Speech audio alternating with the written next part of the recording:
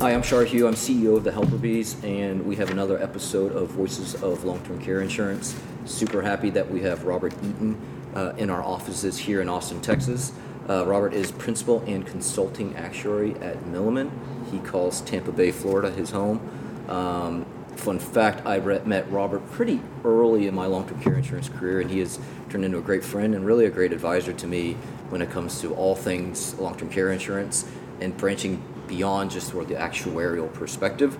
So I'm very excited that he is here at our podcast, especially here in Austin. So thank you, Robert, for joining us. Yeah, I'm glad to be here. Wait, when did we first meet, actually? Was it the Long-Term Care Medical Symposium? No, it was formally first met at the Global Insurance Symposium in Des Moines, actually. Right. That's right. I remember that. We chatted there, our first real conversation there. Probably our mutual friend Shauna put us in touch. Yeah, mutual friend Shauna and Tim, I think. That's right. So we haven't chatted a lot about this particular podcast. It's new, but the goal here is to just highlight some of the luminaries that I'll call within the industry who have not only shaped where we have been, but where we're going as an industry.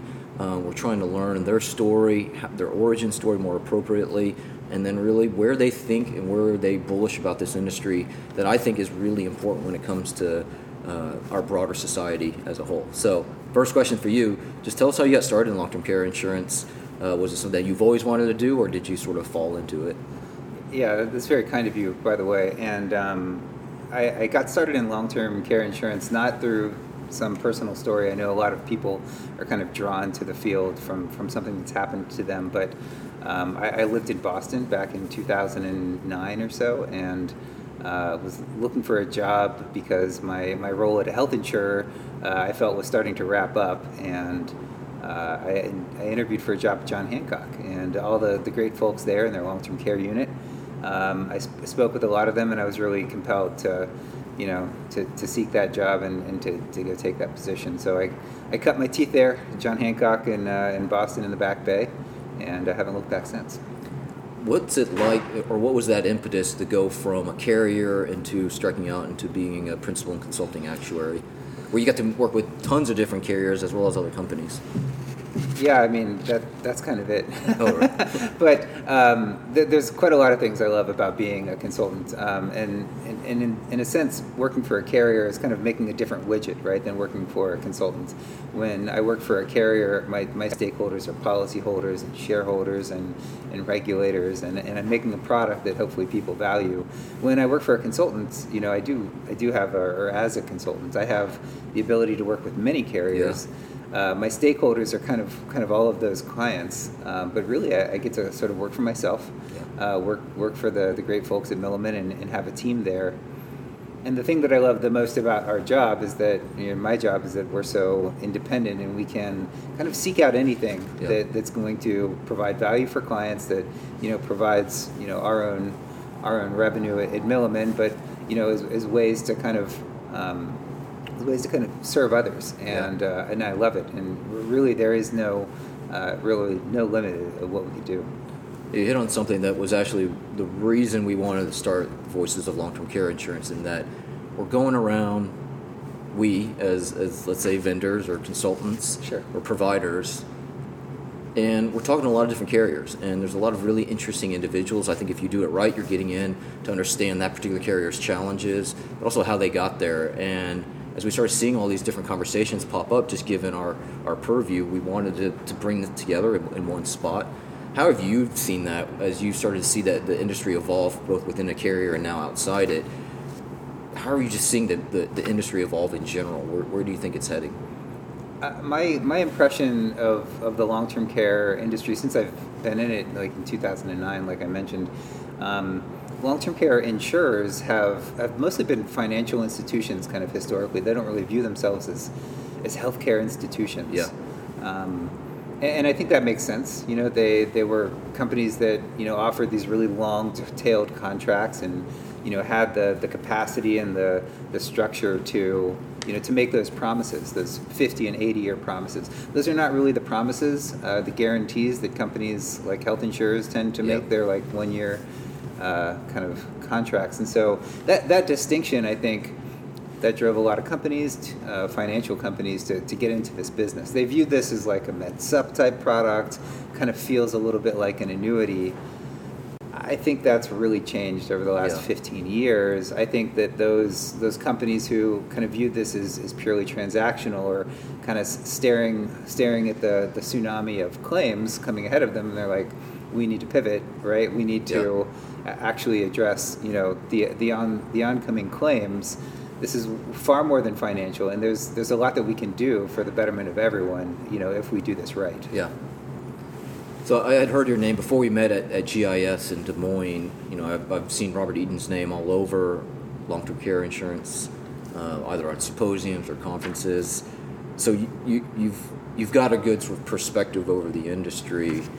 What stands out as one, two, or however many milestones or developments that you thought were sort of critical to where we are today, that have either formed your opinion of the industry or your thought process, or just stand out to you within the industry? So a couple of things. I mean, if I can get actuarial for a second, we had to actually hit a couple of walls as actuaries. We had to hit a couple of, I'm going to call them assumption walls, where interest rates got so low, historically low, that we never would have believed it, 30 years ago, or it would have been hard to believe. Lapse rates, voluntary lapse rates, got to almost 0%. These may not be really important to policyholders and claimants, but for the actuaries and the risk managers at companies, like those kind of events really mattered, because we could pivot to focusing on things like morbidity, things like healthy mortality, how long people live, and put maybe more emphasis on understanding that better. And that's why the current deep emphasis in trying to understand morbidity, cost of care trends, it was always important, but now I think kind of the tide came out on a couple of other things and sort of exposed these things that now we get to focus on. Do you think that's changing right now, depending on when viewers are listening or watching this podcast? Right now, interest rates are going up. Do you think that the tide is going to cover things back up, or is the tide receded forever? I think it's generally receded forever, in part because the standalone long-term care insurance market is still pretty dry. Yeah. And so mostly a lot of us are talking about working with the 6 or 7 million private long-term care insurance policyholders in the U.S. And I do think kind of interest rates are going to still take a backseat to other really important topics. Now we see it's 2022. In 2020, 2021, we saw pretty unprecedented increases in the cost of providing home health care. That's right. Actually, we saw that trend since 2016. It predates coronavirus. And, I think we're going to be focusing a lot on that sort of thing, over the next 5 or 10 years. As a consulting actuary, as an actuary in general, I don't always know what an actuary does, but I think what I've seen you craft in your career over the last several years is taking traditional actuarial analysis, but really marrying it up with what our industry calls wellness or provider services. Can you tell me about that transition? Is that sort of, from the outside looking in, that's what it appears like you are doing, where not only with your risk models and some of the other innovation you've done, is that what you're doing, is taking traditional actuarial analysis and applying new techniques to it to push the industry forward? I think that's the motif on a general theme. My theme has been, for the last 8 or so years since I've joined Milliman, making long-term care kind of an understandable and an insurable risk again. Because I get the sense that when we're able to make long-term care something that insurers understand, that products are just going to flow. Yeah. And not just one type of product, but tons of types of products. And so, a shameless plug for a new book that I'm editing that's coming out, in the next 5 or 6 months or so on insuring long-term care through Actex is, the goal of that book, though, is to expose all of these topics, to make sure that people understand them fully in the sense of serving a market, to create a market that we have a lot of financial products. But one of the things that goes along with that, I think, is what are the next generations of products going to be like? What are they going to look like? And we've seen a lot of aging in place and wellness focus in the last, 2 to 4 years. The Long-Term Care Tech Summit, right, in Sunnyvale, I think in 2018 or 19 or so. I think that signaled to me like kind of an uptick in the interest there. Since that kind of gets started, I see those elements of proactive claims management. It's really easy to build those into future products. So Yeah. I do really see all of this kind of weaving together. That's interesting. We play a lot on the claims side of things within our company, but you just brought up a point that I'm not always aware of, which is the innovation that we're doing on the claims side. It should and could feed a lot of product design. We're just now starting to see carriers asking us about that. Are you fairly confident that that trend will continue, and you're going to start to see the result of which you'll start to see new products, new innovation within the underwriting space? I have to imagine it will. I think it's going to start small. I think it's going to start with the baby steps of including a rider on an existing type of policy, if that's a hybrid policy or a short-term care or long-term care policy. Basically, building a bigger sandbox within existing policies to have these sorts of programs and benefits, not just as a value add, but ultimately as something that provides real value, real ROI to actual policyholders and insurers. Yeah. I want to switch to the data side of things. We recently had some folks over from Prudential, John Sieb and Rhett Weiland, and they talked a lot about the predictive modeling capabilities. What are your thoughts around this when it comes to either on-claims, pre-claims initiatives, or both? Are you really confident that we have the data sources that we need within long-term care insurance, which has historically been fairly data light when it comes to digital data? Do you feel confident in the models we're able to build today, and will they inform increasingly better models tomorrow? Yeah, we're starting from a pretty low benchmark, like you said, pretty data light. Even our Milliman long-term care guidelines, these industry benchmarks, they have billions of dollars of claims. But I think if you compared, that data set and maybe the Society of Actuaries data set, some of the largest in the industry, to like 1 year of health claims, it's nothing. We have very little data compared to what a lot of other actuaries are working with. So there's a lot of room to improve, and we've started to build predictive models that pull in other data to help us make better estimates than we can do with only kind of cleaned insurer experience data. At the same time, with kind of great power comes great responsibility. We've got models that we feel are pretty accurate, but we rightly get a lot of questions like, are we doing this the right way? Are we making sure these models aren't biased? Are we making sure that we have the appropriate uses of these models? Are they being used in a correct and appropriate way? My sense is even asking those questions indicates real thoughtfulness for our industry, and it makes me feel good that we have smart people asking these right questions.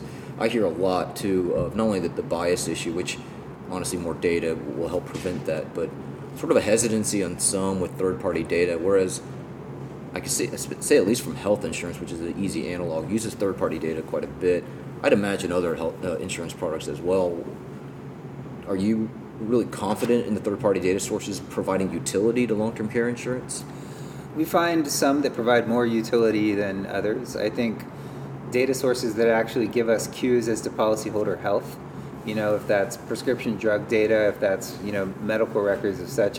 For folks who are on claim, we find that bringing in that other information gives us much better estimates about the profile of that claim. Yeah. And my belief is that if we're able to take some of that data for people not yet on claim, we'll get a much better understanding of, who are the most risky among them, being able to stratify those folks who are not yet in a claim state. Yeah.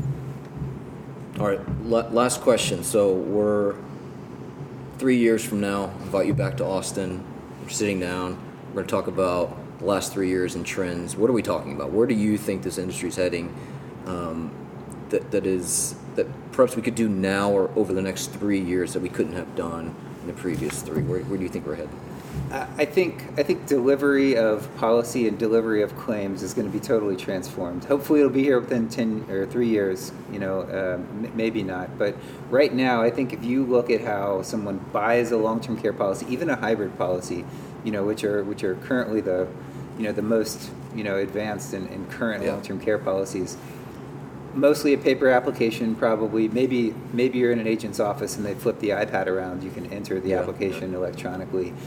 You're paying premiums sometimes through a credit card, but oftentimes you're paying premiums, with a monthly check or writing down your credit card on a piece of paper. So just delivery of the policy itself, I think, can be far better automated. You look at life insurance and PNC. The tech startups there have really taken over. Yeah.